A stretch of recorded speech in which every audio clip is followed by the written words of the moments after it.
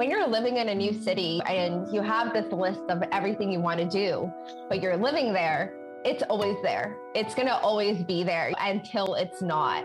And that, I think, is one of the lessons that 2020, but this pandemic, I'll say that, has taught us, because life isn't always going to be right there for you to live, especially in the travel world. This taught us that Paris won't always be there. There's going to be a time, hopefully never again, but there has been a time where we weren't able to go to Paris and do all these different things. And I'm so grateful that's one of the lessons that I've learned with a smile on my face, that take advantage of where you are when you're able, because tomorrow's never promised, unfortunately.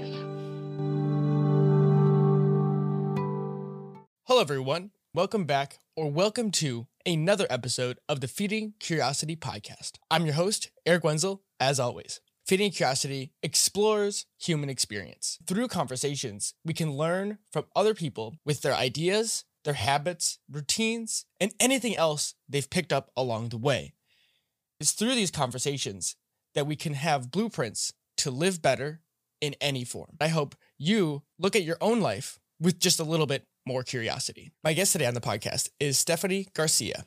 Stephanie is a traveler who found herself working and living in a hostel in London for 3 years. Alongside this, she has spent a lot of her time teaching children and showing them there is more to life than books.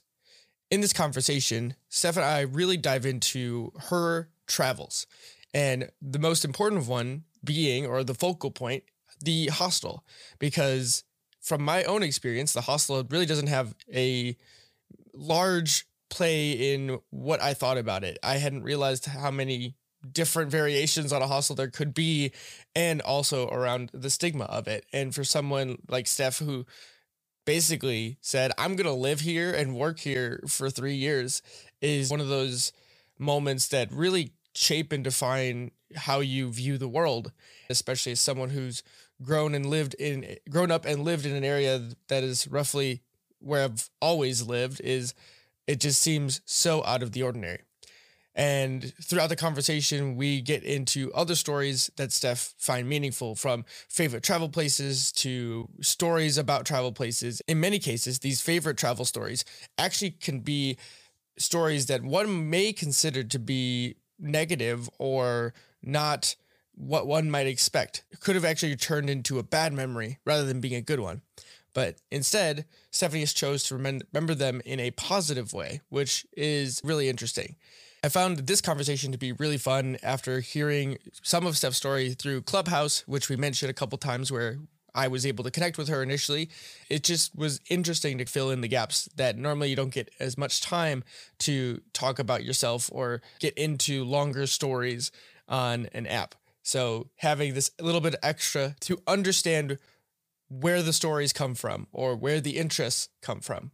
Please enjoy this conversation with Stephanie Garcia. Welcome back to another episode of the Feeding Curiosity podcast. Today on the show is Steph Garcia. Hi, Steph. Hello. How are you? Good. How are you? I'm excited. I'm good. I'm excited. I'm looking forward to this. This is so cool for me. I just find people who I think have interesting stories, and they come either from like Instagram, or in your case, it seems to be a common trend right now, Clubhouse. So the new app that I feel like half of the internet seems to be talking about. With good reason. Yeah, it's like a perfect storm in some sense. So that this app exists during a quarantine, and I'm sure we'll get there at some point. But to start, who are you and what do you do? Just a quick little bio of what do you spend your time doing? So my name is Steph. I'm from Montreal, Canada. And in 2016, I went traveling with my cousin for a month and a half. And I landed at a hostel that I had it was the third hostel I ever stayed at. I got offered a job and I ended up living in a hostel for 3 years, and I was living there, working there. I was a volunteer there. So the hostel made my entire life for the past few years, and I owe so much to it, such amazing experiences. But I am also a teacher. My tagline is, I used to take care of kids who acted drunk. Now I take care of drunks who act like kids, because I was yelling at the guests about the same things that I yell at my 2-year-olds. So yeah, that's a little about me. That's so good. So the first question there is, what was the first place, or I guess maybe the first hostel that you decided to stay at? Because I just would say that's not what most people end up thinking about when they travel. Or just, hey, I'm just gonna stick around. Yeah, no. So the first hostel was a hostel in Scotland. My boss had a daughter who had done the whole hostel life thing, and I had never really heard about it. I traveled Europe before and never really stayed at hostels, but something came over us and we're like, let's do the whole hostel thing. So we get to our first hostel in Scotland, and it was horrible. It was like a 12-bed dorm. Nobody was talking to each other. Me and my cousin were like, this isn't what we've been hearing. Like, this doesn't sound fun. And by the end of it, we got the entire room to become friends because I'm a talkative person. I tend to do stuff like this. And then after that hostel, we went to one other one, which was like a party hostel. So I saw a whole different vibe. And I was like, whoa, this is so weird. I actually like this. And then the third hostel was a London hostel where I ended up working and living. And that hostel opened, like, I got there and everybody welcomed us with open arms. We were like best friends with everybody from like the first night that people were thinking that I actually worked there. And they're like, oh, like, I'm new to London. What do you suggest I do tomorrow? And I was like, so am I. This is my first day. And they're like, oh, you're friends with everybody. My bad. And I was like, no, this is just me. I got offered a job then. And they're like, my future boss was like, I see that you're like, that you tend to fit in really well. You speak a few languages. Definitely. Please let us know. 6 months later, there I was living and working at that hostel. Wow, that's such a crazy turn of events to have it start out so rocky, for lack of a better term. Yeah. And then to be able to turn it around. That's unheard of, I think, in most people. I think in that moment, most people were like, hostels are not for me. I'm going to avoid those like the plague. See, I think hostels have a really bad rep around them, which is why I made a club on Clubhouse called the Hostel Life, just to change skeptics' minds, because there's different levels to hostels. You have like your grungy hostels that are for like the big travelers who are like, I don't care what I'm paying for. I don't care if there's crap on the floor. I just want to be traveling and spending my money wisely. But then you also have the boutique ones that are like the one I stayed at was cleaned, I think 6-7 times a day, super clean, all this. And our hostels were fun. Like, they weren't the normal hostel experience that you hear about, which I think is the big misconception with people. Yeah, that's interesting to me because I didn't really have too much of an impression of hostels outside of my one friend went to Japan, and they basically just stayed there because it was just the cheapest option at the time, but it was mostly like in transition. Stay here one night while traveling to one place, and then you just move on. It's more of a footnote rather than a thing to spend extra energy on. Yeah. And I think that's the people's problems, is that they tend to just stop off in hostels and they don't fully get to experience what a hostel is. Like, we were hosting an event or two every single day to get travelers together, to get them connected. And that was my job towards the end. I was the events coordinator and manager. So I was in charge of making sure that people were putting on good events and that people were getting into it and having fun and meeting each other. And for me, when you're traveling, it's not so much the destination, although most people will say it is a destination. For me, it's the people that you meet, the things that you did, the experiences that you had. And hostels will shape that. You meet the right people in hostels and your entire trip is planned out for you and made, and you have friends, and it's so much fun. I clearly cannot stop talking about it. It's clear in the sound of your voice, and for those not watching the video, but also in the expression. It's all smiles. And honestly, it's now funny to say this, but it's in most cases, right? It's the people you meet or the things that you don't plan on that wind up actually making the experience, right? Maybe, I don't know why it feels so counterintuitive now, because maybe it's just the quarantine the last year and a half that those things don't feel as important as they once were, but I think we're going to relearn that really fast, right? Like, what's the point of going away to school or things like that? It's like going to a specific place means you just bump into people who think like you or are there for the same reason. And I think it provides something that it's like you can't put a dollar value on that, or you can't put an expectation on it where it's like, hey, this is what I'm expecting to get out of it. Is you just have to experience it and then just let it go. Like, you can't predict it. Yeah. And that's what I think is so special about traveling as well. It's like, when you're traveling, the way you meet different people, they change your point of view of life. Like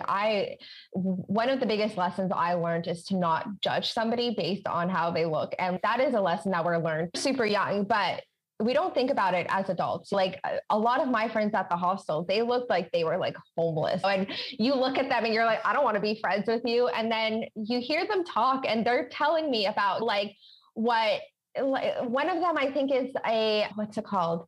A microbiologist. Like the smartest people are living at this place and you're talking to them and you're like, how are you this smart? I was not expecting you to be like this. And so many people just changed for me once I got to know them. And I think that's so important, like you said, especially within this pandemic, connecting people. And that's something that really affected me this pandemic, because I went from talking to so many different people a day and getting to know so many different stories to being alone in my room in Montreal. Like I went from living with 100 people to living basically alone with my mom working. That was a massive switch for me, not getting to hear people's stories. And that's what Clubhouse did. And Clubhouse is now connecting people in ways that we weren't able to during this pandemic. And I'm just a massive Clubhouse supporter. So I have to say, Clubhouse should sponsor me because I feel like I talk about them with everybody. But yeah, I feel one of the really nice things that somebody told me in one of my rooms on Clubhouse was I felt like I was in a hostel lounge where everybody was just talking with each other. A bunch of travelers talking about hostels that they stayed at or hookup stories that we do. And all these different things that happen inside a hostel, and getting to hear all these different travelers share stories again, put such a smile on my face and gets me excited about travel again and meeting all these incredible people. It almost sounds like, at least a hostel itself is like a campfire in a lot of ways. Yes. Where there were people just at the end of the day, you obviously don't have anywhere to be. And maybe half of those people are leaving, or some amount of those people are leaving. Other people are going to stick around and see it in the area. But then you get all of this like extra just kind of stories that I think most of us miss, because at least the average person has such a regimented routine, at least in the Western society, where it's you have your 9 to 5 or whatever it is that you do for work, and you exist in this kind of like bubble like routine. Yeah. Whereas in the travel world, you get this way different and I guess more organic way of experiencing other people. And I feel like you've probably just heard so many stories about like where to check out or changed plans. I would love to hear like any stories where after hearing a story from someone, you would just be like, we're going there tomorrow instead of wherever the heck we were planning. Oh my God. Yes. Okay. So one day my friend came to visit me. She's from DC. And she came to London and she was going to Nice after London. And I was like, I'm pretty sure I was working nights then as a receptionist. So something happened with the computer. The schedule got mixed up. So I magically had 4 days off exactly when she was going to Nice. And I called her up at 3 a.m., I think. And I was like, yo, what are your thoughts on me coming to Nice with you? And she was like, yes. And I booked my ticket. It was like 2 or 3 a.m. I was on the plane at 4 p.m. the next day. And we had dinner in Nice. And I was like, last night's dinner, I didn't think I'd be coming to France. And here I am in France now. I don't even know what is happening, but I cried multiple times on that trip just because some of the best trips are the ones that you didn't expect were going to ever happen. And that was one of them. And that was one of my favorite trips ever. And that's the thing with hostels, is that you meet people, like, mind you, my friend was my friend from a while ago, but I saw so many people being like, yeah, let's go here together. Oh, let's do this together. And I got to meet a lot of my travel friends through the hostel. That's the people I traveled with. And unfortunately, we weren't able to do too many last minute trips just because we were either all working at different times at the hostel or stuff like that. So we had to make it a bit more planned. But that was one of the best, most spontaneous trips that happened during my hostel life there. Cool. I think actually one of the things I just thought of is, do travelers typically just take, because I would assume like serving jobs or something if they're going to be in a place long enough, but do they typically end up working at places like hostels or even hotels just to make some extra cash? Yeah, so our hostel was a bit different than most. We had like our employees, which were the cleaners, receptionists, and the manager. But then you also had a room that's called the weekly room. So they paid a weekly rate, which was cheaper than a normal weekly rate as a guest. But they were like the face of the hostel. So like if somebody had questions, they'd be the ones answering it. They'd host events, stuff like that. And those people all had jobs. Like I had my ex who was an electrician, a friend who was a chef, all these different people. And for a while I was teaching as well. So I was doing hostel, like I was receptionist for about 6, 7 months. Then I went back to teaching, and then I dabbled in like volunteering and different things around the hostel. But I'm like that person that's been there too long, that knows what's happening with everybody and knows how every job goes. So they'll be like, oh, Steph, we need a cleaner. Steph, we need you in reception. So let's go all over the place throughout the end. But yeah, there's a lot of different. Yeah. When you're there for 3 years and you've done all the jobs already, it just happens that you just end up in these situations. So cool. Honestly, it's one of those things too that's surprising because it's like when you just see life, it just so much of it just works, and you don't know how it just works until something breaks, and you're like, this is really inconvenient now. It's like when your website doesn't load like too long kind of thing. And I feel like if you're just traveling, it makes you more aware about how much effort it goes into just making stuff work in life. Like just even simple comforts. It's so cool that you just have like this like mentality of just like solving problems and being able to just maybe like live simply without like things. Because especially with like in America, we're so privacy focused because like you said, it's a dorm room in hostels. So the sense of privacy that most of us here in the United States have is very different in a hostel. That would be a learning curve for most people.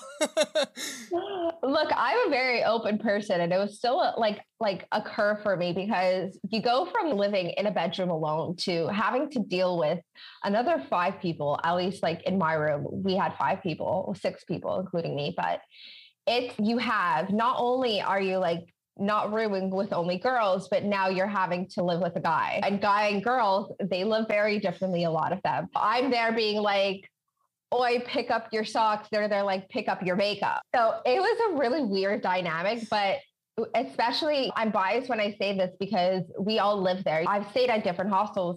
I've done the whole hostel thing. But living in a dorm is different with your friends because you're not scared about, oh, is this person going to be a creep? You're not scared about, oh, is my stuff safe? You're going to always have that in the back of your mind. But you go, I know these 5 people live with me. Like, I don't think somebody's going to steal my laptop and use it in front of me tomorrow. So it is a learning curve, but if you're staying at a good enough hostel, like I was, you don't spend a lot of time in a room.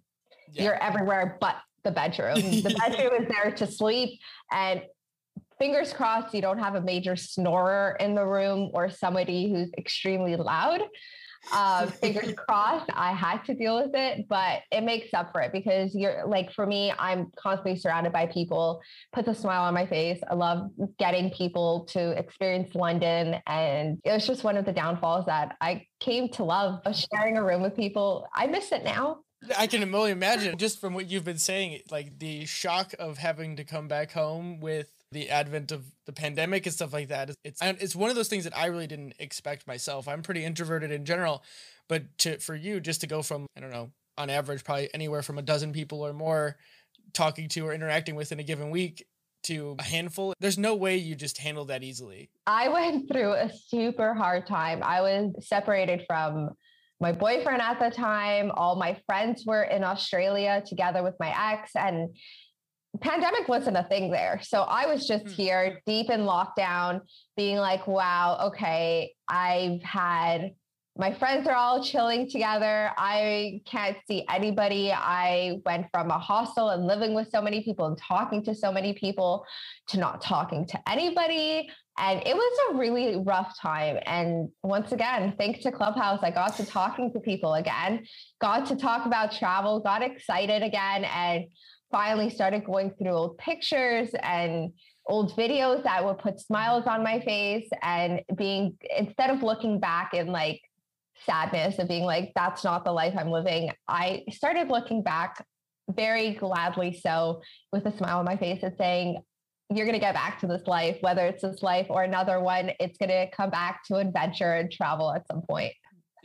That's a great way to change the mindset. Instead of saying like right now sucks, it's more of like the fact that you can't do the thing that you really want to be doing makes it that much more special, like in a double whammy kind of sense. Being able to look back on it and say, oh, I really do actually enjoy that thing now in that I can't experience it. And now I'm going to put that much more effort to be present with it. Because there's so many things that I took for granted when I was like living in London or even traveling. Just the fact that I've never been inside Westminster Abbey. Really? And I think that is one of the coolest places ever. When you're living in a new city and you have this list of everything you want to do, but you're living there, it's always there. It's going to always be there until it's not. And that, I think, is one of the lessons that 2020, but this pandemic, I'll say that, has taught us, because life isn't always going to be right there for you to live, especially in the travel world. This taught us that Paris won't always be there. There's going to be a time, hopefully never again, but there has been a time where we weren't able to go to Paris and do all these different things. And I'm so grateful that's one of the lessons that I've learned with a smile on my face, that take advantage of where you are when you're able, because tomorrow's never promised, unfortunately. Yeah, I think you're totally right. And even for me, I wanted to travel in 2020 myself, but naturally that didn't happen. And it was like, now that this has happened, and it's an article I recently read, is there's this kind of idea of younger people like in our age group that are basically just putting off careers or even like leaving jobs that are comfortable and just saying, screw it, I'm going to take the more comfortable or the more flexible job so that I can go and do things in the world. And I keep seeing that more and more often now. Like even my brother, he left and he's now living in Denver, and he works for a big giant company they pay really well, but even he's annoyed by the old practices of like under planning and things like that. He's like, I really just want to work for a place that appreciates their people better. I don't really care if I make less at this point. There's a huge title change. And I even noticed this as I was like finishing school, but I'm just curious if you've seen anything like that, or because I know you've been so like immersed in this kind of like more, I don't want to call it living in the moment, but like immersing yourself into living for the present and collecting experiences rather than like the things society tells you should do, in quotes. Yeah, see, I've always been that type of person that like didn't spend money on too much. I spent it on my travels already. Yeah. But I do know that a lot of people are, what's the word? Like a lot of people are embracing travel a lot more after this pandemic. And I think that's so beautiful, because I wish that everybody could travel. But now with a lot of jobs being put remote and being able to work from home, it's getting easier for people to do. They're like, okay, I could take my laptop and all not tellers, but people that work in banks or bigger corporations, that it's easy to work off of your laptops. Now they're like, oh yeah, let me go to this destination and just work on my laptop throughout the day. And I'm doing it on a beach. I have a friend in Costa Rica who's working on the beach now, and he works on a computer. And this wouldn't have been possible if it wasn't for the pandemic. And I think a lot of companies are changing their way of working now that is going to be beneficial for a lot of people's mental health. And people are going to be able to experience life while working at the same time. And I think that's another gorgeous thing that's come out of this pandemic. I really like that idea. It's actually one of the things I thought about it myself, because my job became more remote with the pandemic. And on top of that, I've been just thinking about where normally people have always been, it's like where you live defines the people you interact with. But like with the internet and like you've been mentioning Clubhouse all the time, and then more traveling, it's like now people can actually choose to live in the area they want and work where like their work doesn't have to be actually located wherever they're physically located. And your friends don't have to be located where you're actually located to some degree. So it's like this really weird kind of, I don't even know, distributed way of like relationships where like the actual physical location is almost like a cherry on top, or like a nice to have in some degree. Like I'm going to live in this nice place because I just like it here. And you just figure out the rest of it. And a lot of people, what they're doing is that they're testing different countries out now. Really? Yeah. I host a room, How to Ditch Your Day Job to Travel the World. And there was a girl that was saying like, that's what she does now. She works remote, but she's testing out different countries. So she'll go to a country for, let's say, 2 months and be like, I'm going to immerse myself. And if I don't like it, I'm just going to move on to the next country until I find one that is calling my name and that I feel super comfortable in. And I'm just going to work from here. And I think that's incredible because moving to a country takes a lot. Moving to a brand new country, it's a lot of restrictions in the sense of you don't know a lot of people. You might not know anybody. You might not even know the language. So testing it out, I think is like the best route to take if you are thinking of going to a new country or moving to a new country or making it your life. But even so, if that's not the country, you could say that you live like a local in different countries, which I think is a beauty in itself. There's two questions I could ask there. The first one, do you have any like recommendations to getting used to a country? Like maybe you're not spending 2 months there, but like you maybe have 2 weeks or maybe a month in a specific area of a country. How would you acclimatize quicker? And then the other one is the getting used to the idea of even going even like longer term travel. Because I think most people think of a week or maybe 2 weeks is like the limit.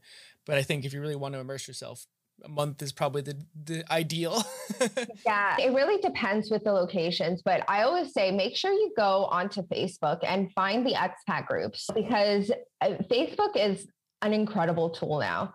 And there's so many groups that even I'm in the UK ones. There's like London New Girl, let's say, or there's like the London Collective and like all these different ones. And people in there a lot of them are expats.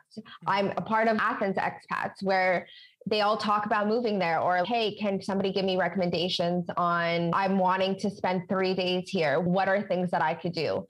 And you're talking to people who are locals or expats that have lived there and have really are giving you the tips that you won't find online. And after seeing all these different things, I didn't know about this when I was traveling. I found out about this when I moved to London and my friends were all like, get on Facebook and join this group. And I'm like, oh my God. And now on these groups, there's even points where people are like, hey, I'm bored. I'm going to Hyde Park. I'm going to be here if anybody wants to join. And then there's 30 people that come up and you get to meet all these different people. So Facebook is a great tool. Instagram, you could also check the little locations. Mm-hmm. On a photo and go through those. And you can ask people, like when I went to Amsterdam, I wasn't sure what the weather was going to be like. So I found somebody who was currently in Amsterdam and I messaged them and I was like, hey, super random question. Do I need a jacket? It says it's 16 degrees, but it's not like a cold 16 degrees, like a hot one. This is Celsius. Yeah. And we got to talking and she gave me all these recommendations on the stuff that she had done throughout the last few days.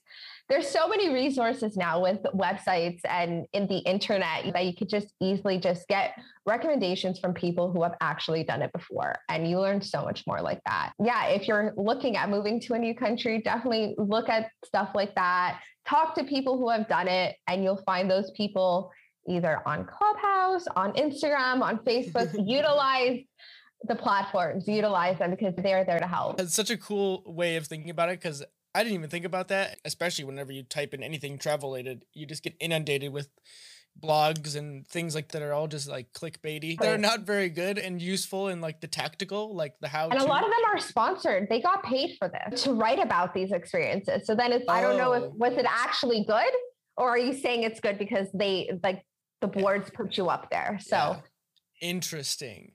Yeah. Take everything with a grain of salt, people. Exactly. Still look at the blogs. They're still good, but there's so many different options. There's so much out there at this point, and it's just, I feel like half of the trouble is just, once you decide you want to do this thing, it's that middle part where you're planning it and making sure you have all your bases covered, especially just using the example of going to Europe. You still have to know a certain level of things with like phone chargers or laptop chargers and that kind of stuff that's different. Yeah, there's so much. And thankfully we have the internet because I don't even know how people traveled before. Like it was like books. And I remember having to like figure out, go to like different stores and be like, I'm going to Europe, but I don't know if this plug is good or do I use this one? Do I use that one? Now I'm just like, Europe plug, I'm going to Paris. What plug do they have there? So it's so easy. There is a charm to going to a place without researching it. Don't get me wrong. Yeah. I do it. There's such a big charm about it because you're just like, let's see what the heck happens. But then there is also a charm. Let me research the country I'm going to so I don't miss something, which is another mistake that I've made many times. Yeah.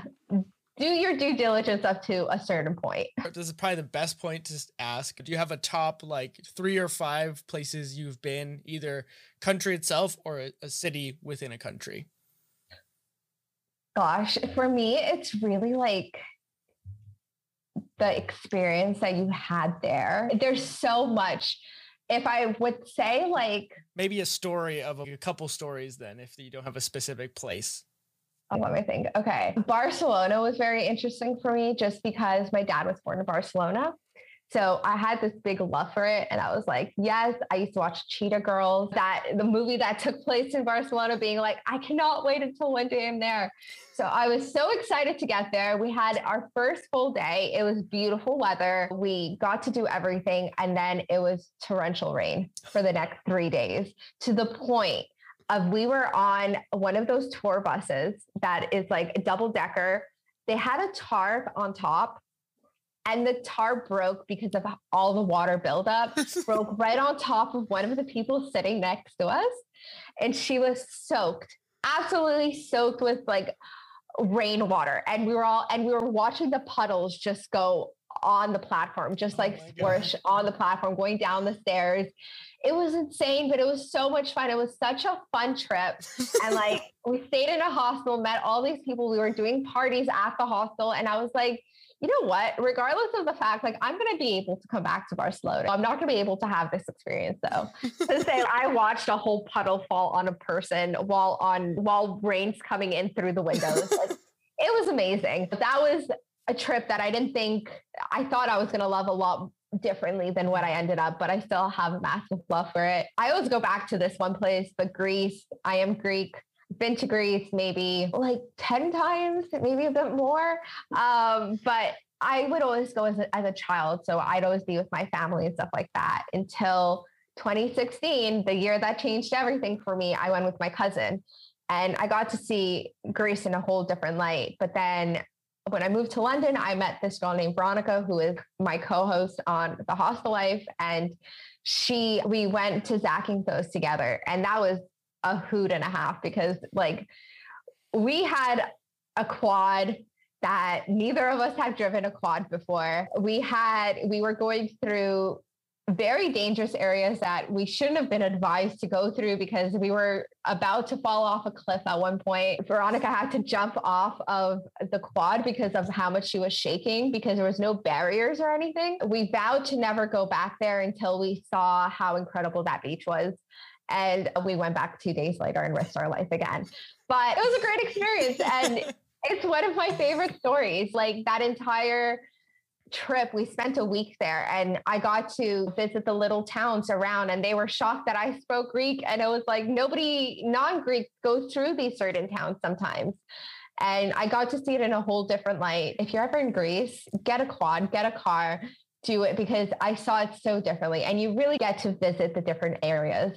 But Greece is another one that I absolutely love, but that is another special place in my heart because of family life. But where else? I'm pulling so many blanks right now, but London changed my life. That I think is the biggest one. Everybody needs to go there. So cool. I just always enjoy the richness of the stories and why people find different parts of it so magical for them. And, or even just, for instance, the Barcelona story, it could have been a horrible story or you could have taken it horribly, but you just able to make it into something more meaningful for yourself because it's just unique, right? You can't go back and redo that. Yeah. And a lot of the people that I met in Barcelona, I'm still friends with. And that's why we're still friends, is because we got to hang out at the hostel together and make those connections. And that's what hostels are amazing about, because let's say you just have a crap weather day, everybody's indoors. So we start playing games together. We started hanging out with each other. There was even the situation where in London, we had the London Bridge attack. Oh, wow. And we were supposed to go out that night. And it was there's a running joke at the hostel that we're always late. And we made a joke, we're leaving at 11:04. And I'm pretty sure it happened at 11:01 or something. And we were on the verge of leaving until my mom texted me and she was like, there's something happening. And this tragedy of a story, which rocked all of London. We were all there shocked, being like, do we even, can we leave the hostel? Are we safe? But we all went to a little bar, like right next to our place. And we had such a fantastic night because we were like, this is what we're going to do. We're going to stay together, keep each other safe. We're right next to the hostel. And everybody is in such a weird mindset right now. Let's just lift each other's spirits. Let's make this night somewhat positive in our little crew. And once again, I still talk to the people from that night specifically because we got to bond and take a bad situation and make it mildly more positive than what it could have been. When you're surrounded with people, you could always change the mood somehow. Yeah. There's always going to be someone there. It's so interesting to me because I can't help but it reminds me of almost like a refugee story or around those kind of things where you have to leave a country and then you just bond really closely to wherever you end up being or the people you're around. It's by traveling in like hostel settings, you force yourself to have this family by experience in some sense where you just bond really closely with these people. And it's almost like unexpected because you don't go into it assuming that you will by any means. Not at all. Not at all. Like I said at the start, so many people that I met at the hostel, when I first met them, I didn't think I was going to be friends with them.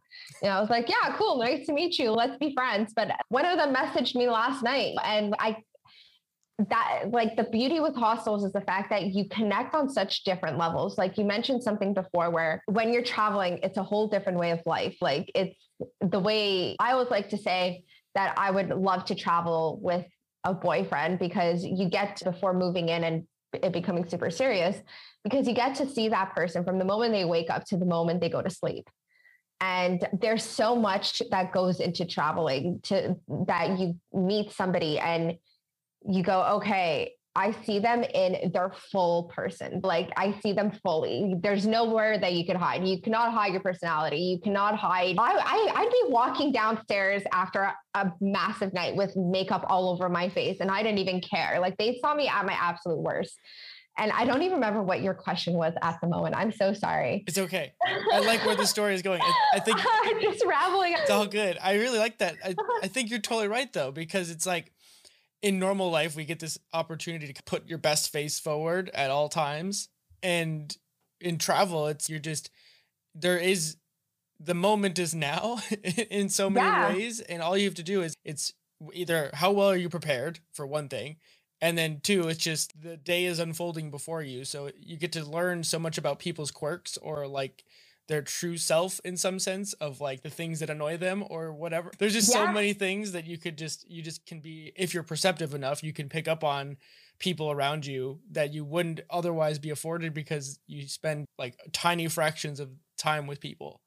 Heck, we did everything together. Like literally, like we travel together, we work together, we party together. Imagine I'd be partying with my boss and I'd be working the next morning at 8 a.m. and he'd be buying me shots and I'd be like, no, stop buying me shots. I work tomorrow. And it's okay. You work in a hostel. It's okay. And I'm like, no, like I have a 12-hour shift ahead of me. It's not about my work performance. I'm fine with that. It's about my mental health. Like I'm going to be falling asleep at reception and I'm going to be in the worst moods.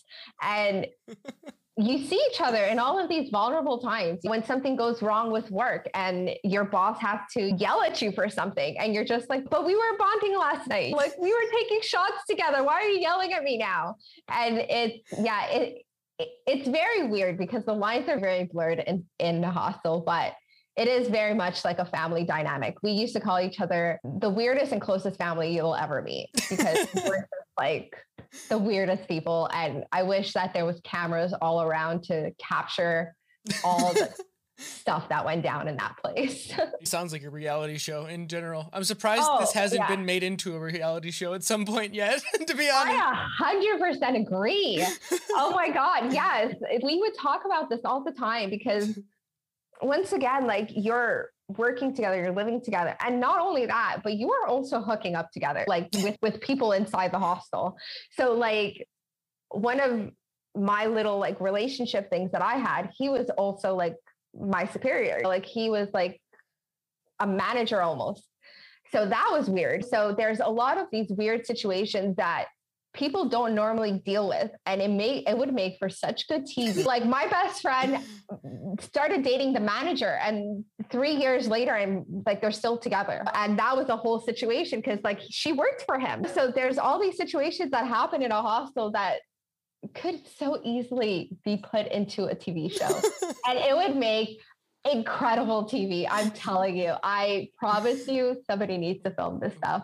Sounds like you just need a casting director out there, looking for a new show idea, I will pitch you the Hostel life.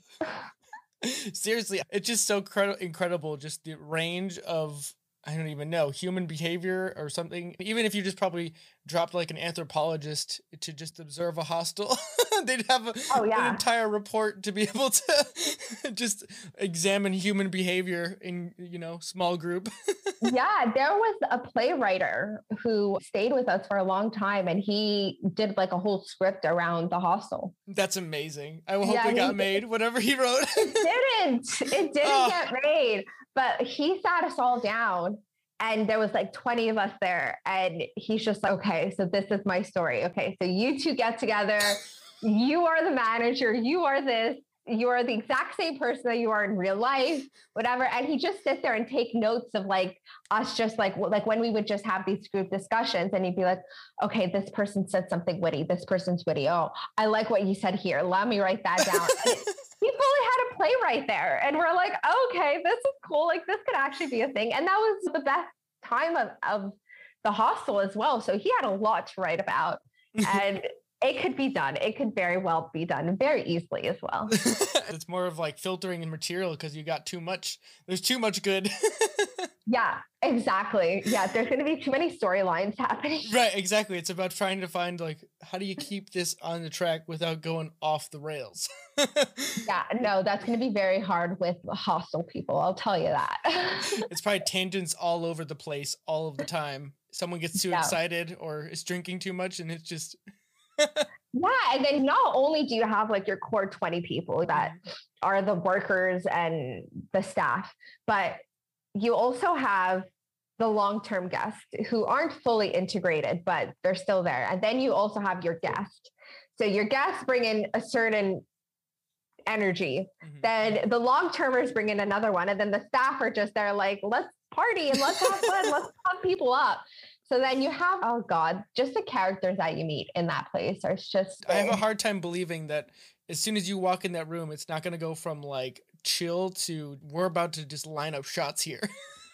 Oh yeah. We used to have Wednesday wine night where you brought your own wine, but we supplied like everything else, like the snacks and all that.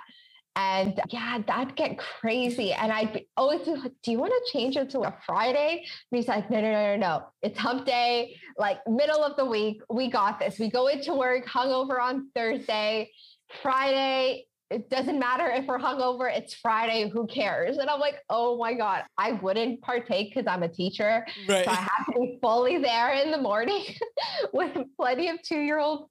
But a lot of them would be up until 6 a.m. partying and have 2 hours sleep and then go into work the next day and be like, I'm good, guys. I got this. God, yeah. The level of intensity and the average work week means nothing. Really doesn't in London. How like pubs close at 11 p.m. And that's because it's an after work thing, because everybody goes to the pubs after work and gets hammered on Thursdays. Oh. So then they close at 11. And then if you want to take the party further, you go clubbing because that's when the clubs open. Oh, wow. That's so different than America. Wow. Yeah. I didn't know that was was so ingrained in the culture like that. That's very different. Yep. Pubs every single night. Everybody would just get hammered and turn into a whole thing. Drinking culture is very real in England. Very real. I'm not surprised at all, but it's fascinating for me to hear about though, because it's around here, at least for me, it's mostly like craft beer drinking and stuff like that is the Americanized version of it. I don't know if too many people get outside of bar crawls, maybe, but there it's mostly like the warm beers. I'm not a beer person, but they love their Guinness. They love their Peroni. And I'm just not about that. So I just sit back and I have my cider and I sit there and I just watch. I watch the sights. I enjoy watching everybody get obliviated. What's the word? Obliterated every night, just with their pints, one behind the other, just banging them back. And yeah, it's definitely a different culture than what North America has. I'll tell you that. It definitely is. It's more of a pastime than like a going out. Yeah, exactly. Yeah, that's what it sounds like to me. And I'm just like really intrigued because I don't know, the idea for me to, obviously you'd stick out like a sore thumb if you're new there, but the idea of just existing with the locals in any new place sounds way more interesting than being the tourist.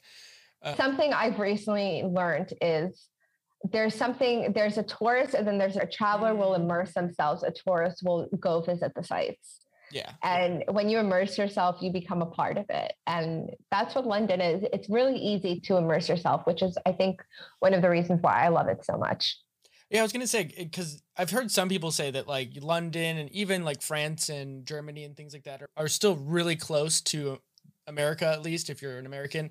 So it's easier to acclimatize to it. So I'm just curious if you have anything to add to what makes it feel different in some sense. You've alluded to some of it already, but I didn't really have a massive culture shock. The culture shock for me was more the pubs, like what I said, and the fact that you go into the financial districts and at 4 p.m., the sidewalks are just filled with people because there are pubs everywhere. And then obviously the accents, that was gorgeous. A lot of people thought I sounded Irish and they'd be like, "Oh, you're Irish." I'm like, "No, I'm not even from this side of the pond." So that was funny because I taught little kids. They tell me that I sounded like a robot, which in North American culture, I 100% do not sound like a robot. I am not monotone or anything, but to them, they go, robots have an American accent. Therefore, Miss Garcia has a robotic voice. And I'm like, wow. No. And I'd ask them and I'd say, like, where do you think I'm from? And they'd be like, Australia, you're from Germany, you're from this, you're from America. And I'm like, yeah, what America? You have to be a bit more specific about America. But that was a lot of fun. The food is quite different as well. Fish and chips aren't as incredible in the UK. I have to say, I'm going to get hated on by a lot of Brits, but I'm looking forward to it, and it doesn't live up to the hype for me. But they have a lot of incredible food. And then what else is there in the UK? The fact that transport is so available as well. The tube is everywhere. Mm-hmm. So I missed my car because I missed being able to go to McDonald's. Right. I would have to walk to McDonald's if I wanted to go. That kind of sucked, but then the tube is just everywhere. So that was beautiful for me because it's not like that here in Montreal. It comes every 3 minutes, worked out, and I could go wherever I wanted. And I wish I took more advantage of it. But yeah, those are like the biggest culture shock that I really saw. And then the plugs. Yeah. That was interesting as well. But yeah, that's basically it with the culture shock. Yeah, it's really interesting to me just because I just keep thinking about the things you might be able to see or explore and that you just wouldn't be able to get without living there yourself in some sense, or the things that it's more like the subtle things that kind of hit you after you've been there for a while. I guess it's only until you've adjusted and you're like, oh yeah, this is different. And it's funny to me too that people would say you sound like a robot just because you have such an energetic voice in general. Like it's so high energy compared to most people. So it's just hilarious that people would assume that. That's so true. I was like a robot. There's so much more to compare me to, but not a robot. Not even, yeah. Not what I was. You definitely don't sound like Siri for the record. I appreciate that. But yeah, no, the accent thing was very surprising. Yeah, no, I think those kids, they didn't know what else to compare it to. So a robot, I'll take it. It's fine. It's so funny to me. It's because I definitely heard the Canadian accent a little bit, slightly, because I have some Canadians that are part of our team at work. So I've heard Montreal and Toronto a little bit, but it's really subtle. It sounds a lot like the Midwest to me in general. It's really funny because so obviously I live with a lot, like in the hostels, I lived with a lot of Australians specifically. Mm-hmm. So I, I guess being like surrounded by a mix of British and Australian, I started to sing my words a little bit more. Oh, interesting. And yeah, and I didn't realize that I changed, like that my voice changed a bit. But then when I came home for a funeral and I got to see all this family that I hadn't seen in so long, they'd see me and they'd be like, "Oh my God, you have a British accent now." And I was like, "No, I don't." And my mom was like, "Make sure you don't speak with your accent." I was like, I didn't even know I had an accent. So when the family member said it, my mom looked at me. I was like, "What are you talking about? I don't sound British." But then That's amazing. and then because I had some visa issues, I had to jump onto my Greek passport. So I had to get a Greek passport. I was out of the UK for 3 months. So I was around my mom. I was in Greece. So my accent started changing. And I hadn't spoken to my best friend in maybe like 3 weeks because she was on her travels as well. So she calls me and we get to talking and she's, "You sound so Canadian now." I was like, "What? Seriously?" And she's like, "Your whole accent has changed." And coming home during this pandemic and like being surrounded with only my mom, no like outsider influence, especially before Clubhouse and all that, she was the only person I spoke to, and I could start seeing my accent come back. I was starting to say words that I'm like, "Wow, okay, that came out weirdly. I wasn't expecting that to come out like that." Okay. And I'm seeing like my accent revert back and I'm like, okay, maybe I had a bit of an accent. I'm starting to realize it now. That's so Super interesting. Yeah. Now I'm like curious about how accents form, because it's like my one friend, he just moved to Jacksonville, Florida, and they're like, "Oh, you're from Chicago." And he's, "Go away. He's leave me alone." No, it's super, super interesting because being in Montreal, they all think that I'm supposed to be French or I should have a French accent. And I live in a very English part of Montreal, like the most English part in all of Quebec. And so when people hear me, they go, "Oh, you're American." And I'm like, "No, I'm not American. I'm very much Montreal, but because our only English influence is the States right next to us or French. So I adapt to the English with the States." And then my sister, who is my half sister and my half brother, let's say both of them, they grew up speaking French. So they have a different accent to me. So it's like when people met my sister, they're like, "But wait, you guys are sisters and you guys sound completely different." And I'm like, we live half an hour away from each other. And yep, our accents are 100% different. That's crazy. Only a half hour away from each other and that much different.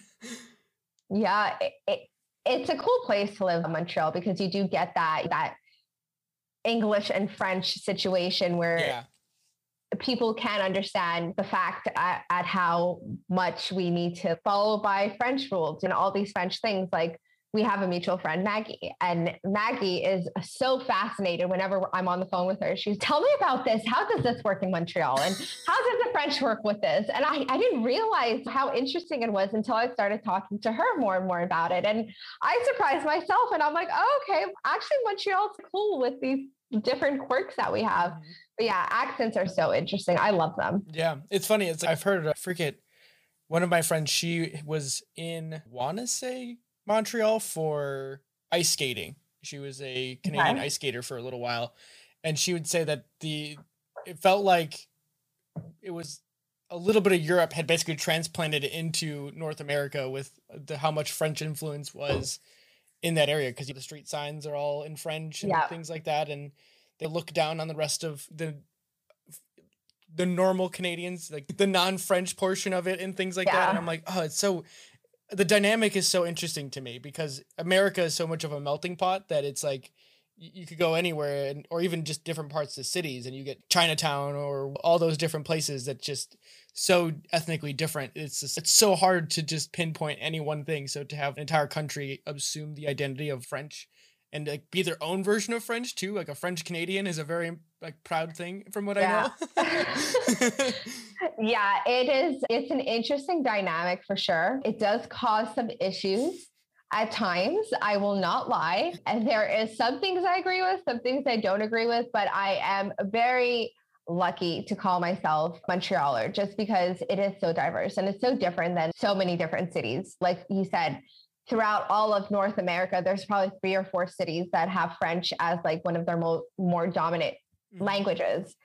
And to say that I live in one of them is super cool because I have all these stories and all these different backgrounds of my stepmom. Like for me, I spoke Greek as my first language. Oh, wow. Then I learned French because my stepmom was French.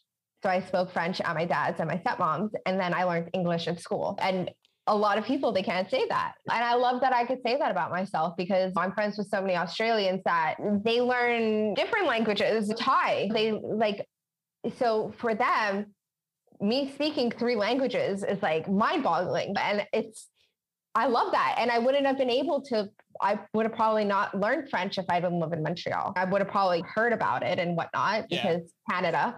But yeah, I'm very glad at the fact that I could say I speak 3 languages and one of them being a language that I use every day here. Yeah, I think that's so cool. I would never even have guessed, especially the Greek. I could have guessed it if considering your background, but just the fluency at which you speak English doesn't even give away the fact that you can know more than one language at that. It's really fascinating to me. And I'm personally learning German right now with Duolingo. Oh, that is so hard. I feel like it's cheating though, because it's so close to American sometimes, like English. Some words are very obvious, like almost one for one. Kindergarten, kinder, kid, and garden. Exactly. The thing that trips me up though is grammar with sentence structure. It's like, why are you putting things in different places? That doesn't make sense to me. That and also the pronunciation of different words, so difficult. W's are V's in German. So when you see a W, pronounce it with the sound of a V. So I want to say it with a V sound or W sound sometimes. I'm like, that's wrong. It's wrong, but you're trying to do it. It's the same thing in Poland. Yeah. Like, I was saying, oh yeah, I'm going to Warklaw. And they're like, oh no, you're going to Wrocław. And I was like, how did that come from Warklaw? That doesn't make sense to me. But yeah, no, it's German is a difficult language, but easy to read. I'm excited for you to learn it. Yeah. It's very interesting. My name is very German. You've probably noticed it. Just I have my dad's side of the family is from Germany, but they came over here and adopted you assimilate to the culture of the place you're living. So his grandfather basically adapted to it, but we have a whole bunch of like family records of the history of my family, the Wenzel family. And so the German history for me has always been really cool. And I really would like to just go back there at the very least to see what that place is all about. Obviously Berlin and just all the history there would be so cool for me to see at the very least. Plus it's just a reason to go to Europe in general. Berlin was absolutely incredible. Also, Austria. You're going to have to go to Austria as well. Always. But yeah, you just have to, especially when you're German, you have to like see like all the different situations that happen. But exactly. yeah, no, Berlin was such a cool place for history, and especially do walking tours because they bring you to like the different places that might look like an absolute like dump. And they're like, yeah, this is where this happened in history that everybody knows about from the history books. And I'm like, whoa, what?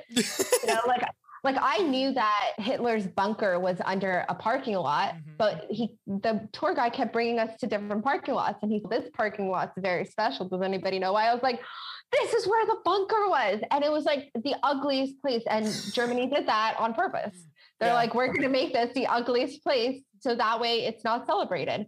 And it's so crazy to go through all these different parts of Berlin and being like, holy crap, I'm standing here. And 40 years ago, this whole thing happened here. Like it's so close in history that we think it's so far away. And it just happened maybe 40, 50 years ago.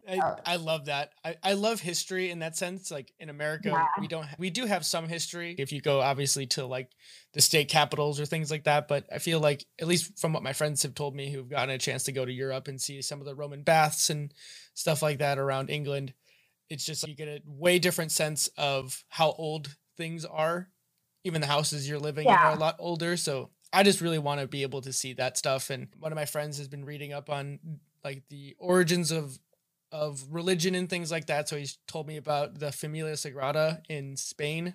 Oh, so beautiful. I'm assuming you've seen it probably if you've been. I saw it from the outside. Yeah. I didn't get to see it from the inside because of the torrential rain and you have to line up. But it is beautiful from the outside. I found some photos of the interior and it's nothing short of magical. I'm like, Oh yeah. it doesn't make any sense. Like, how does that even work? But it does somehow. It's so cool. All of Gaudi's work was just fantastic. Like that, the entire of Barcelona is just so beautifully constructed thanks to him. And it's just, you see Sagrada Familia, like just all the different Gaudi Park, like all these different things that he did.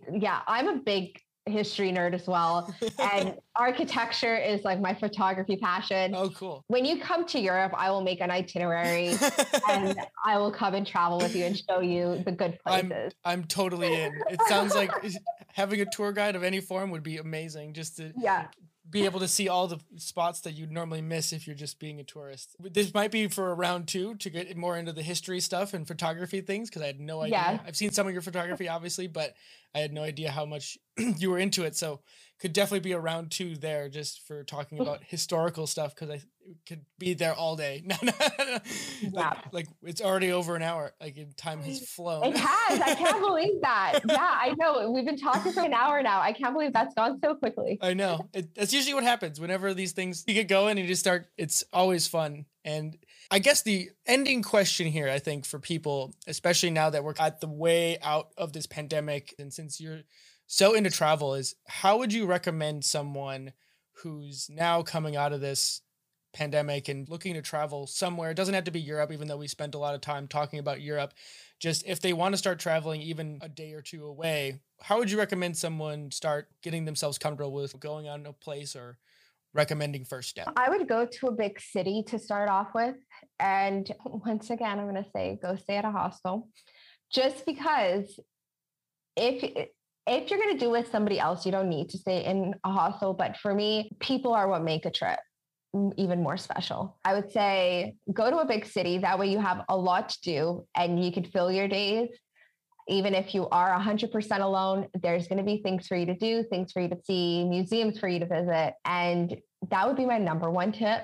My number 2 tip is to do a tour, just because there's a lot of free walking tours that you could just tip your tour guide, whatever you feel is good. And you get introduced to the city.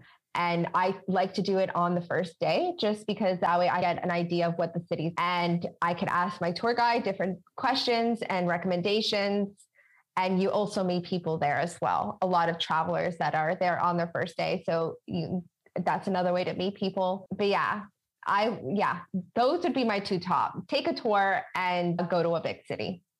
Cool. I like that. I think it's a really good way of doing it. I hadn't thought about that, but it makes a lot of sense, because if there's anyone who knows the city, it's going to be that tour guide. Exactly. And do it. Go for it. Go traveling. Go do it. It's not as scary as it might seem. I feel like people just have to rip the Band-Aid off. At least that's my opinion. It's like people get worried and they're like, but what if I don't? Or they imagine the worst that could happen. Yeah, look, there's going to always be something bad that crosses your mind, but just as long as you're prepared and you have a charged phone, always have a charged phone on you that you could contact somebody and you will be good to go. Cool. So last thing is just, where can people find you on the internet? You could find me on my Instagram, first and foremost. That is Steph I am with an X at the end. So Steph I am X, or my travel photography one, which is still starting up, but it is ISO Travels with an X. Those are my 2 Instagrams. Clubhouse, Steph I am with an X as well. And that's basically it. I'm easy when it comes to finding me on social. Yeah, it's very easy to figure out which one you are. I'll have these linked on the webpage too once it goes live, so people can find it there in the show notes, and it'll be super easy for people to follow along. And so amazing. Thank you so much for having me and for inviting me to be on here. This has been such a fun chat. Yeah, I really enjoyed this. And as always, 1 hour is not nearly enough to cover everything. And so I just try to leave it short and sweet and cover a lot of ground, but leave it open for a round 2 at some future day. Yes, I am interested in that. Let's do it. Awesome. Thank you for listening to today's episode of the podcast. And as always, I'd love to hear from you. And I really just want to make this podcast the best podcast you listen to. Meaning, if there's anything that you really enjoyed or any feedback for us, I would love for you to reach out on the social medias. You can find Feeding Curiosity across LinkedIn, Facebook, and Instagram. in the usual places just by searching Feeding Curiosity. You can also send us an email or a message through the website. You can also support the work that we're doing here, including the podcast and all other content that we produce at Feeding Curiosity by either going to anchor.fm/feedingcuriosity/support, or you can head over to the website and hit the support button and support us directly there as well. By supporting the podcast, you effectively keep us from having to deal with sponsorship and keeping the relationship that me and you, the listener, have as honest and open as possible. As for me, I take the idea of selling products and or sponsoring products very, very serious. Honestly, I just want to provide access to information to as many people as possible with as little of a barrier of entry as possible. At the very least, if you want to do anything to support the podcast, leave a review on the platform of choosing to subscribe, like, rate it, all of that. It helps out a ton. Again, thank you all for listening, and I hope you join in on the next episode.